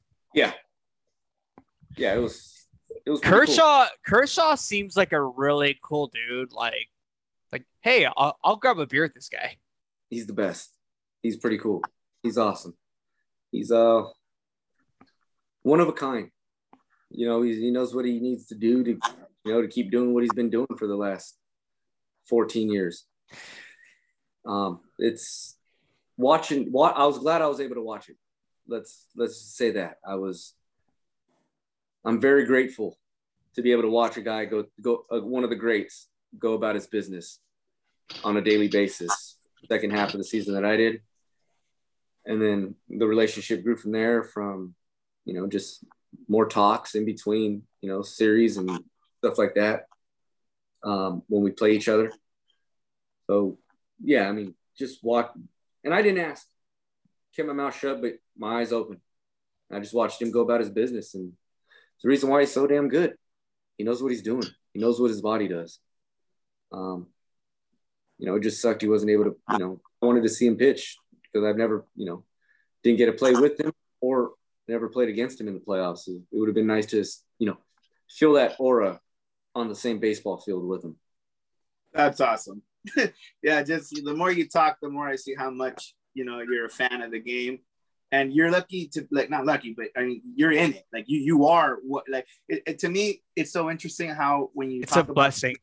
Yeah, you talk about the game like how we talk about it, but you're in it. You're one of the guys. You're a part of the show. So I think that's just so cool how that you speak about it so passionately, like you're a fan the whole time you're doing this as well. Yeah, I mean, because I'm still learning too. Like, I can learn each and every day from somebody else that can help me, whether it's watching them play catch, how they're playing catch, or maybe they're saying something to their throwing partner that might help me out with what I'm doing. So I think one of my favorite phrases is being a student of the game. Mm. And athletes that can embrace that, they're going to have that long-term success. So that makes me very happy with that. Yeah. You have to keep studying this game. Without that, you're going to be stagnant. Then the game will pass you by. Then you'll be at home wondering what happened. I don't want to be that one. You shouldn't want to be that one. You may not be the best at applying that knowledge that you're coming across, or different situations that you're coming across, the best. But as long as you take a little bit, that's all you should ask for from yourself. It's like when I talk to kids, I'm like, all right, how do you brush your teeth? Like this. Well, yeah, you're looking over the sink, aren't you? Yeah. The drain's right in front of you, right? Yeah. So just imagine that. You're just brushing your teeth, looking down a drain. That's life. Heads down, going down a drain. So look in the mirror. Talk to yourself a little bit. It's the hardest person to talk to. Andrew, you had a question? Love that. Hey, just I would like to ask this question to you, man. Like, so you win the World Series, you celebrate with your teammates. I assume that experience was absolutely great. But how did it feel getting home? Being a champ. Obviously with how you said, you work for your family, you do this for them. Like, how did it feel getting home to the people that this is why I do this, and you're finally on top of the mountain as far as like your professional career? It's pretty cool. Being able to come home, just let the shoulders down a little bit. Yeah. Not knowing you don't have to be mentally ready for tomorrow. Relish it a little bit.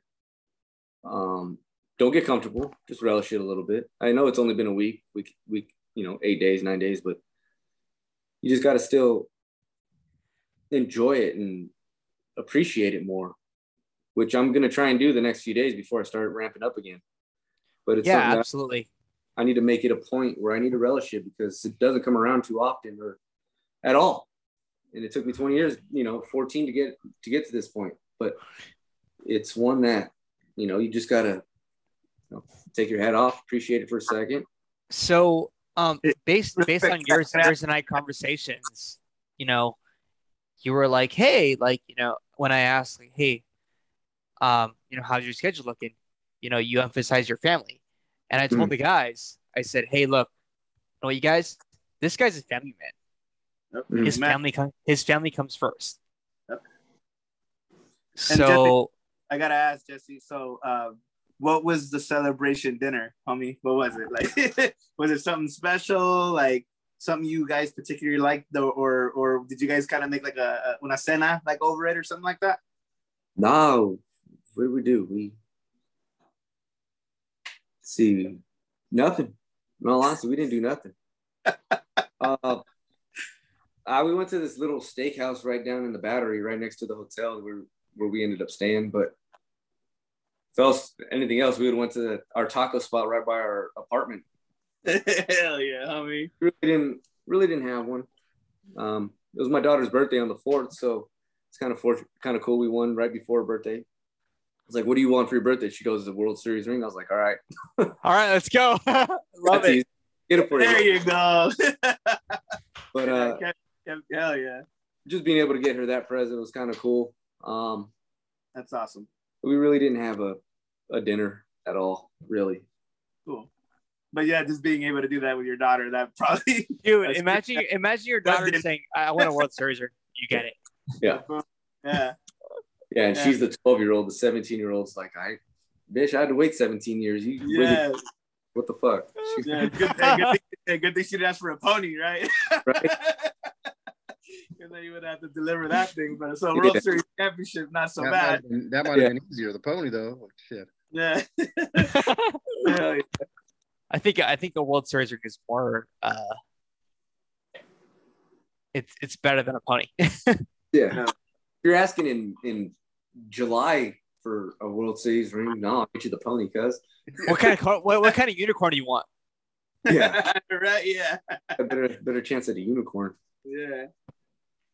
It was pretty cool to have my daughters there, oldest one, especially her being a senior and shit going on at school, kind of helps out a lot. Especially going to the field easier, knowing she's not here by herself, and the other three are with me, with my wife and the two little ones. So that was kind of. No, we've seen your Instagram. Like, we see you're very active with your family, and that's so important. That's so great. Like, that's one thing that we all emphasize. Like, we're all the same. Family comes first. Like, family is so important to us, and like, we're just so happy for you to see. Yeah, Like we're just so happy to see that you're celebrating your victory with your family, most importantly. Yeah, that's took me. I took me a long time to put baseball aside, as far as mentally to be like, this is it. I have to do this. I can't do this. It took me a lot of years to put that aside and be like, no, time out. You're still going to be prepared. You're still going to be ready for spring training. Quit being a dick. Quit being an asshole. Stop putting more emphasis on you of what you need to get done. You're going to be done. You're going to be ready. It's going to be fine. So once I stopped putting that, I think that's where it got a little bit better for me as a dad. Still I'm gone for half their life. So it sucked. 8 months out of the year, I'm gone. It's terrible. My wife calls me a single dad. Wow. When you're like, I got to deal with this. I was like, yeah, I get it. I said, it means more now than it did ever before. All right, Jesse. So I do got to ask this. So you're a World Series champion. Right. What are your plans moving forward? Do you intend on pitching for another team? Do you want to go back to the Braves okay.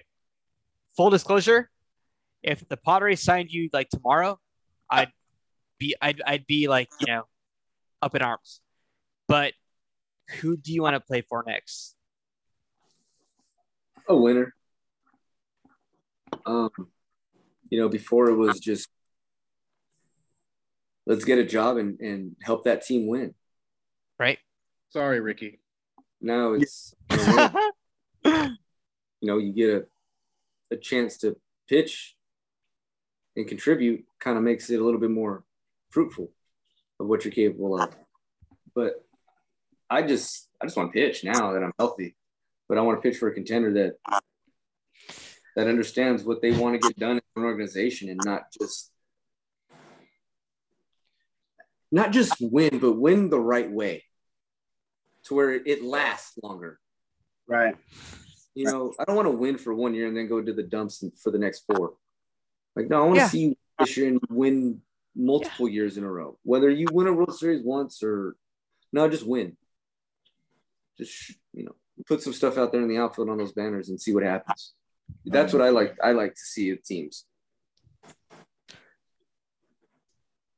So yeah, I don't know where I'm going to end up. If I end up anywhere, it'd be nice to end up somewhere, but another year. Well, I'm gonna tell you. So if AJ Preller gives you the call tomorrow, I'm gonna be rooting for you. Appreciate it. We all are. No matter what. No, you're an MLBTT follower. Like we are your fans for life. Yeah. I'm your fan. You got to do us a favor though. What we got? If you're you sign with a team, you face Albert Pujols, you got to throw him inside one time. No, absolutely not. In one time, just to be like, you don't want to end your career. Be like, damn, I never did. Yeah. I never made him back up a couple inches. They were teammates. Come on. Awesome. Oh, he's the best. He's awesome. Yeah, you just maybe give him a heads up. Be like, hey, I'm gonna throw this one up. I wanted to ask Jesse a question, just because you're so well traveled too, as far as MLB, and it is just me, just curious. Okay, either it be a city or anywhere else, like what was maybe the best food you've eaten, or is there a favorite city that you have that had your favorite food or something that you really dug? Ooh, the best steak I've had has been in a place in Detroit. Wow. It was actually in Birmingham. It's 40 minutes outside of Detroit. Wagyu, amazing. Huh. That was probably the best steak I've had ever. And thank goodness I didn't have to buy it because it was expensive. So Michigan. So Michigan has the best steak. There we go. Michigan's got the best steak. Yeah. But yeah, I don't know. Every time we go to Baltimore, you get crab legs. Oh yes. There you go. Hell yeah. Then it's just a complete mess on that table. It's ridiculous. We get hooked up those two places. No, and nobody's gonna beat the Yankees visiting side spread. Oh, really? Yeah. Five course. What are we talking? Ridiculous. Philly, best cheesesteaks are in the clubhouse in the city.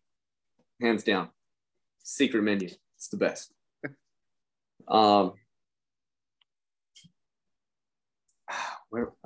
Obviously here, just we got our tacos wherever we want to go. I was going to ask, San Diego or LA, who's got the better tacos? We're always arguing. Over here. LA, yeah. Oh yeah, That's for right. sure. Perfect. Yeah, I mean, it wasn't. I just wanted to hear you say it, and Ricky it was just for Ricky. didn't want to hear you. We always go to Taco Station. Hold on. Oh, yeah. Repeat that. That's right. Yeah, I know. I know Ram, the dude that owns that spot. Oh, for real? Comes in for beer. Yeah, I'm telling him you mentioned him. He's gonna be all excited. Hell yeah. Yeah, we went yesterday for dinner actually. Right next to the what's it? Theo's. Yeah. What the fuck is that place? It's a Dude, house. I didn't know what it was either. I was like, like What do you do here? A bunch of bottle caps. Like it's just like a museum of shit and then it's a restaurant. It's a And poor man's Coke. it was good. I've been. I didn't know that it existed. Like it was. Yeah, my wife went. We drove by it the other day. She goes, "Yeah, went there. It's pretty good." I was like, "All right." Don't know what it's like. Won't tried to go in. It's out the door too sometimes. Yeah. No, it's good. It's good. All Yeah. right, all right, Jesse. Whenever you're free, we gotta go to Beer Farm and hang out. Yeah, let me know too, because I'm never there. So, Yeah. I got my real job. I was Yeah, doing my side gig, but yeah, let me know. Shit, Yeah, well, my wife's working tomorrow, so I'm gonna leave my kids with my oldest, and then I might go grab a beer over there. I'll tell my brother to meet me over there. He lives right around the corner from you. Yeah, let me know, because my work is I work down the street from there too, so I'll shoot over whenever. My boss ain't there this week or next week, so I'll do whatever the fuck I want. I live in fucking Pasadena, so it takes me like 2 hours to get over. Well, you can make it, bro. Yeah, I can totally make it. I mean, I got a car. I'll just sleep at the hotel next door. No big deal. You can stay in my place. No, thank you. Gracias. Remember when I was with Pittsburgh, there was a guy that said he was from East LA. I was like, Pasadena doesn't count.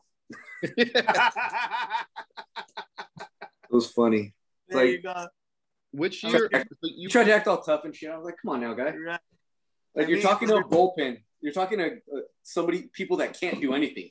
Yeah. Like, we literally will not, like, hurt you really bad. But we can't get out there because we'll get tackled by the security for trying to get up there. It's funny. Yeah, just like me, dog. Like, I live now in Pasadena. I love it with my family, like you said. Like, but I grew up in, I was actually born in Martin Luther King Hospital in Inglewood. And and then in Compton, my bad. Yeah, in Compton. And then I was raised in South Central LA, but things got better, my jobs got better. So, I wanted to give my family a nice little pad, and Pasadena is home now, dog. Nice. My grandma's in Acadia. Oh yeah, there you go. That's where my dog was born. Hell yeah. Hell yeah. That's where Beltray used to live. I was a big Beltray fan, so I always. Yeah, hell yeah. That's right. Dude, that's when I went to a ballpark in Arlington and I got trashed, and I saw him hit a home run when he was in Texas, and I cried because I was drunk. I remember I met Rafael for a call in the Ralph's in La Cañada, and I'll never forget that because that's where he lived, and he was standing right in front of, and my dad was right in front of us, and I was like, "Hey, was that Rafael for a call?" I went to my and he's like, "I think so," and he looked at us, and we were like, "Rafa," he's like, "Hola," we were like, "Oh." Yeah, that shit was dope. That was like the only time I ever met a Dodger in the wild. That shit was dope. That's awesome. I saw Randy Wolf at Disneyland. I was getting ice cream, and I said, "Randy," and he goes, "Yeah." I said, "Randy Wolf." He goes, "Yeah, Randy Wolf from the Dodgers." He goes, "Yeah, that's me." I said, "I'm a huge Dodger fan." He goes, "I can tell." Nobody else knew who he was. His brother looks like him. The Very umpire good. brother. Randy Yeah, Orton's dope, man. I love that dude. All right, Jesse. So I do have a question. It's on behalf of one of our guys who could not make it tonight. He's with dinner with his wife and his kid. He wanted to ask, what was it like and this is his words, what was it like for you in the World Series, being an LA native, and what was it like as far as like the overall environment in LA? I'm not sure if you can like elaborate on that. I got you. Being in the World Series was hands down one of the coolest moments. Just knowing that you're part of the final two teams that there's no tomorrow. There's no series after that.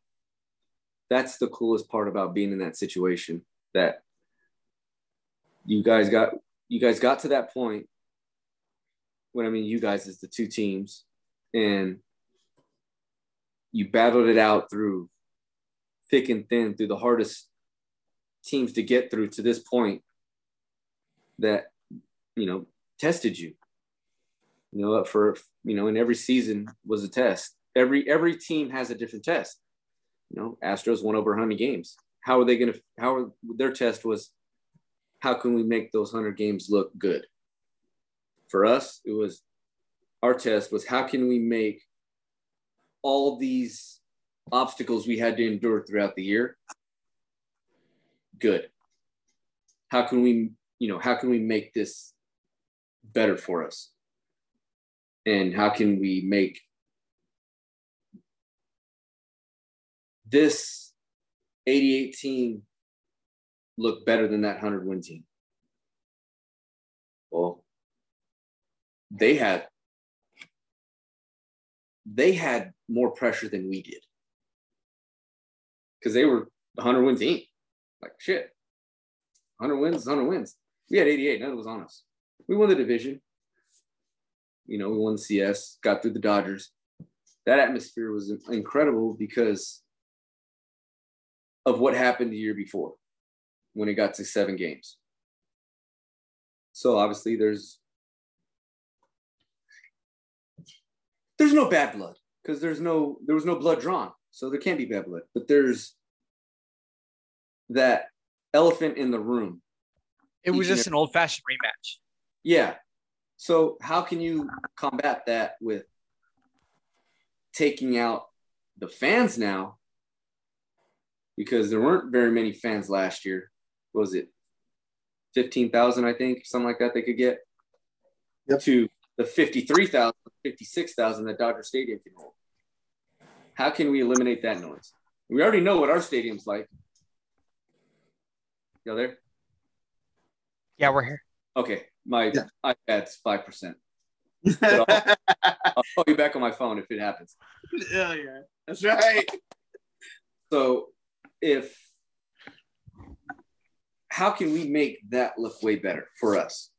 You know what I mean? We had no pressure other than eliminating that noise in Dodger Stadium, and once we did that, we were fine. Yeah, Rosario could do that every time he was at the bat. That was unreal. Killed us. Yeah, that dude was just electric. I mean, he just still pitching to this dude. Yeah. I said the exact same thing, Nate. I was like, you know what? You're gonna let the guy that's been beating us the whole time beat us again? Yeah. Hold on. So for one of those games, I could be wrong, but were you tabbed as an opener against the Dodgers? Yeah. Yes. Yeah. Yes. That's when my mom came. And that's when all the bettors, because I love the sports bet. That's when all the bettors said, fade the Braves. They said bet against them. The bookmakers, they were against you. I know.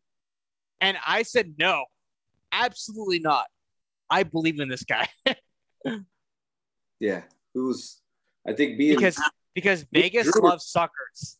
Me and Drew, I think we ended up like 4-0 as a starter combination. Yes, I love it. So it's kind of cool that we had that going for us. went to a couple games at home. They gave us rally towels, but I didn't really get a full chance to swing it. I had an extra one. My dad's like, well, I don't even want it because it's no good now. But it was still fun. Wash the car down with it. Yeah.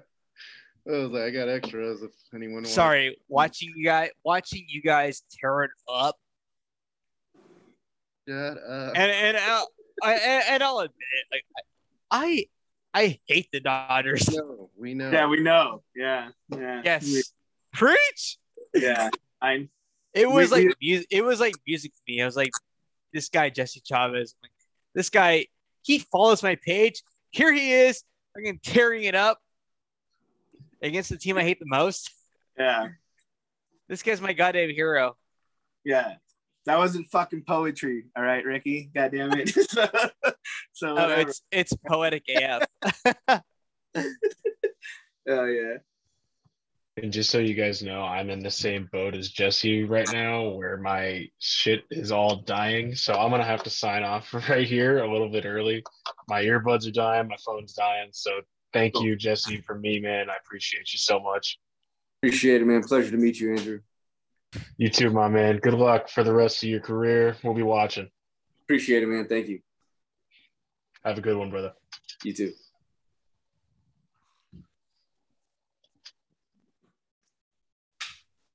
I mean, this is just me talking now.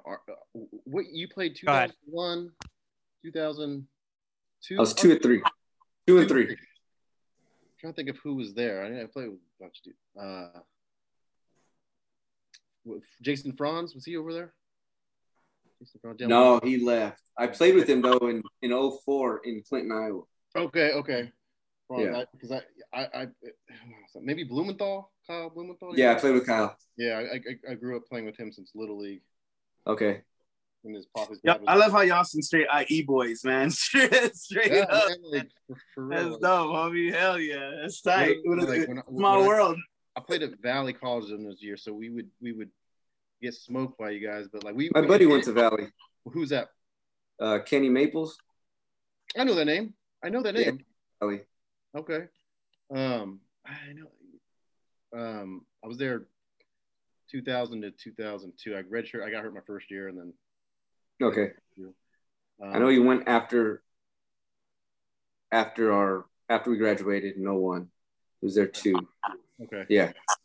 Yeah, I just remember like I got a lot of buddies that went RCC, and it was just like it was a different like level of like he was like, yeah, we're getting up at hitting the weight room like at 5. I was like, dude, I'm still hungover or drinking by the time. Like It was more of a program. Valley, we just fucked around. It was just like it was zero. We had zero. We're the same kids that had zero guidance going through high school and shit like that. You know what I mean? Yeah.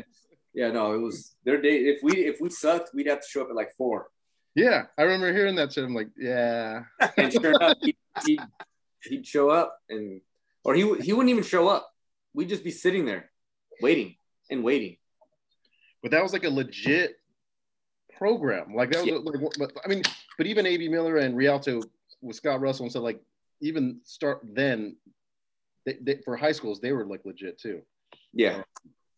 No. And even at Miller, like we just did our thing. We didn't do much at Miller. That was extravagant. Right. Yeah, we just did that. Took care of business. We were just gamers. Yeah. Yeah. Bunch of kids that just wanted to play baseball. Yeah. And then on Saturdays we'd go and clean up, local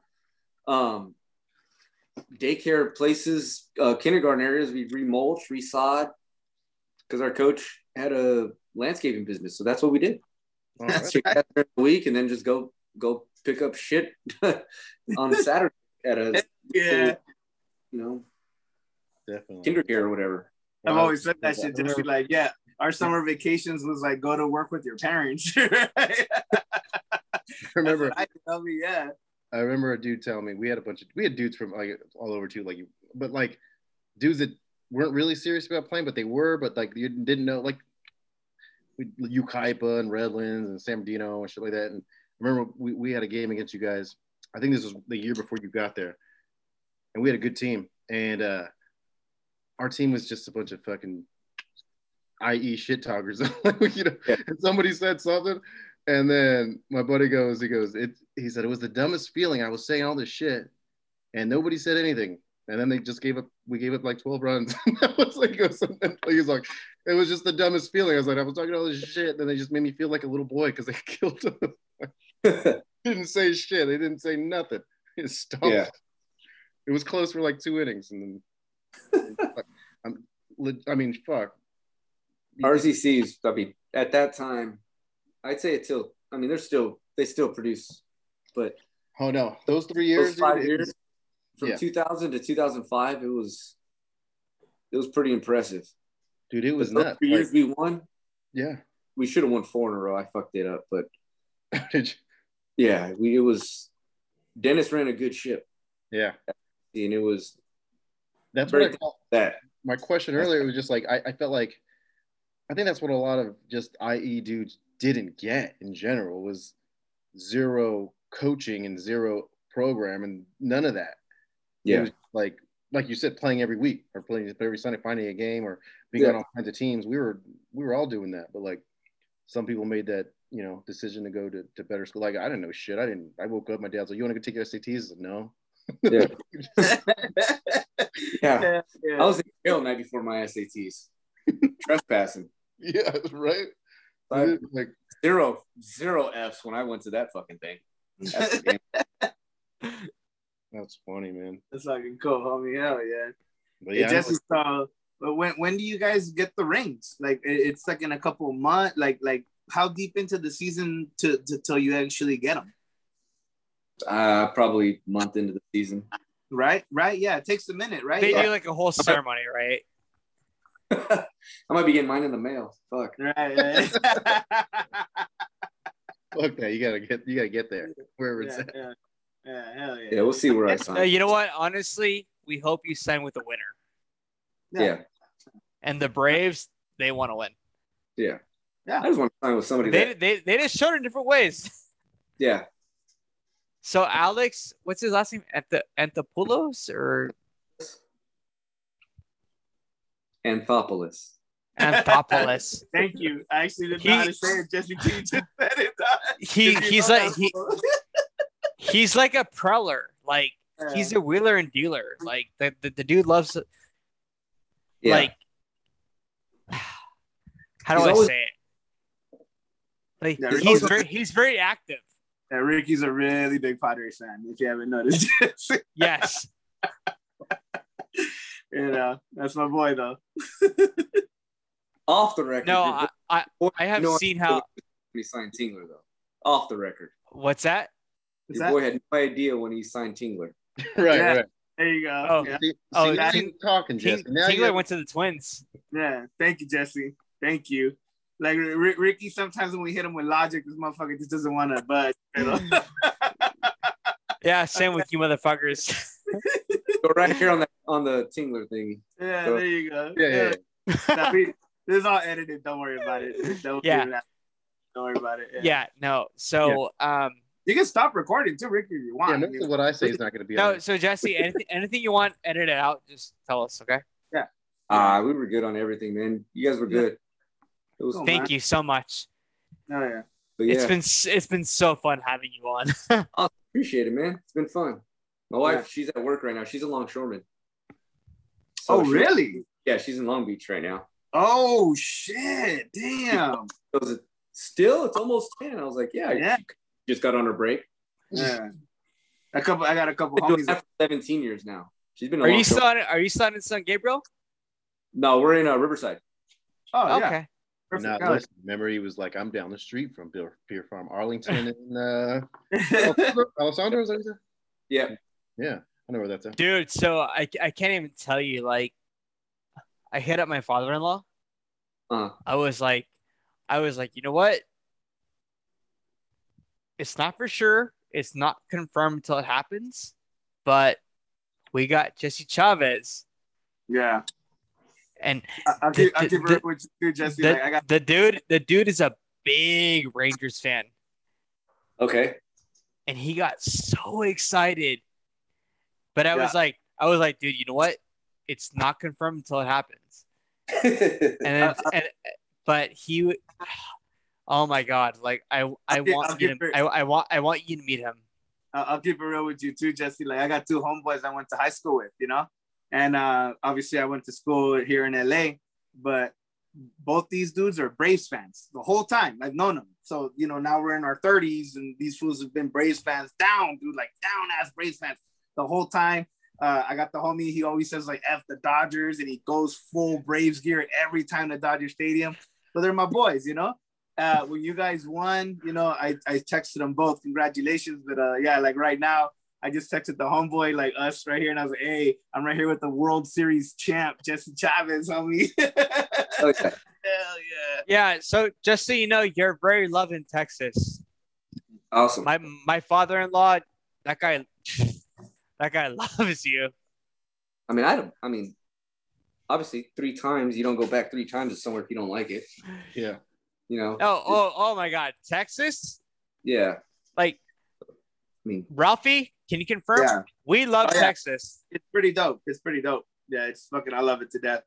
my kids love it. Wife loves it. I mean, we have a house there as well. There you go. Hey, Ricky, can you stop recording, or do you still want to like? Oh. Yeah, because we're just shooting the shit at this because now Andrew's gonna have a hard time. All right. So can I like do the outro recording? Yeah, exactly. Yeah. I thought he wanted to do. Oh yeah, go ahead. Never mind. Sorry. Yeah. That's just so we can edit it, Jesse. Yeah. Gotcha. Yeah. I'm gonna like do like a recording like outro. Yeah. So that we can end the episode and then we can talk baseball afterwards, right? Exactly. Yeah. Well, all right, you guys. We have been joined by World Series champion 2021 Atlanta Braves, Jesse Chavez. His on Instagram at Vaminos Way. Thank you so much, Jesse, for following us on Instagram. You have been great. Once again, World Series champion Jesse Chavez. And we've been joined by Nate, Ralphie, myself, Rick, Andrew. He had to log off a little bit early. But thank you so much, you guys. That is the end of our episode. We're glad to have you guys back. Thank you so much. Have a great night. Hold on.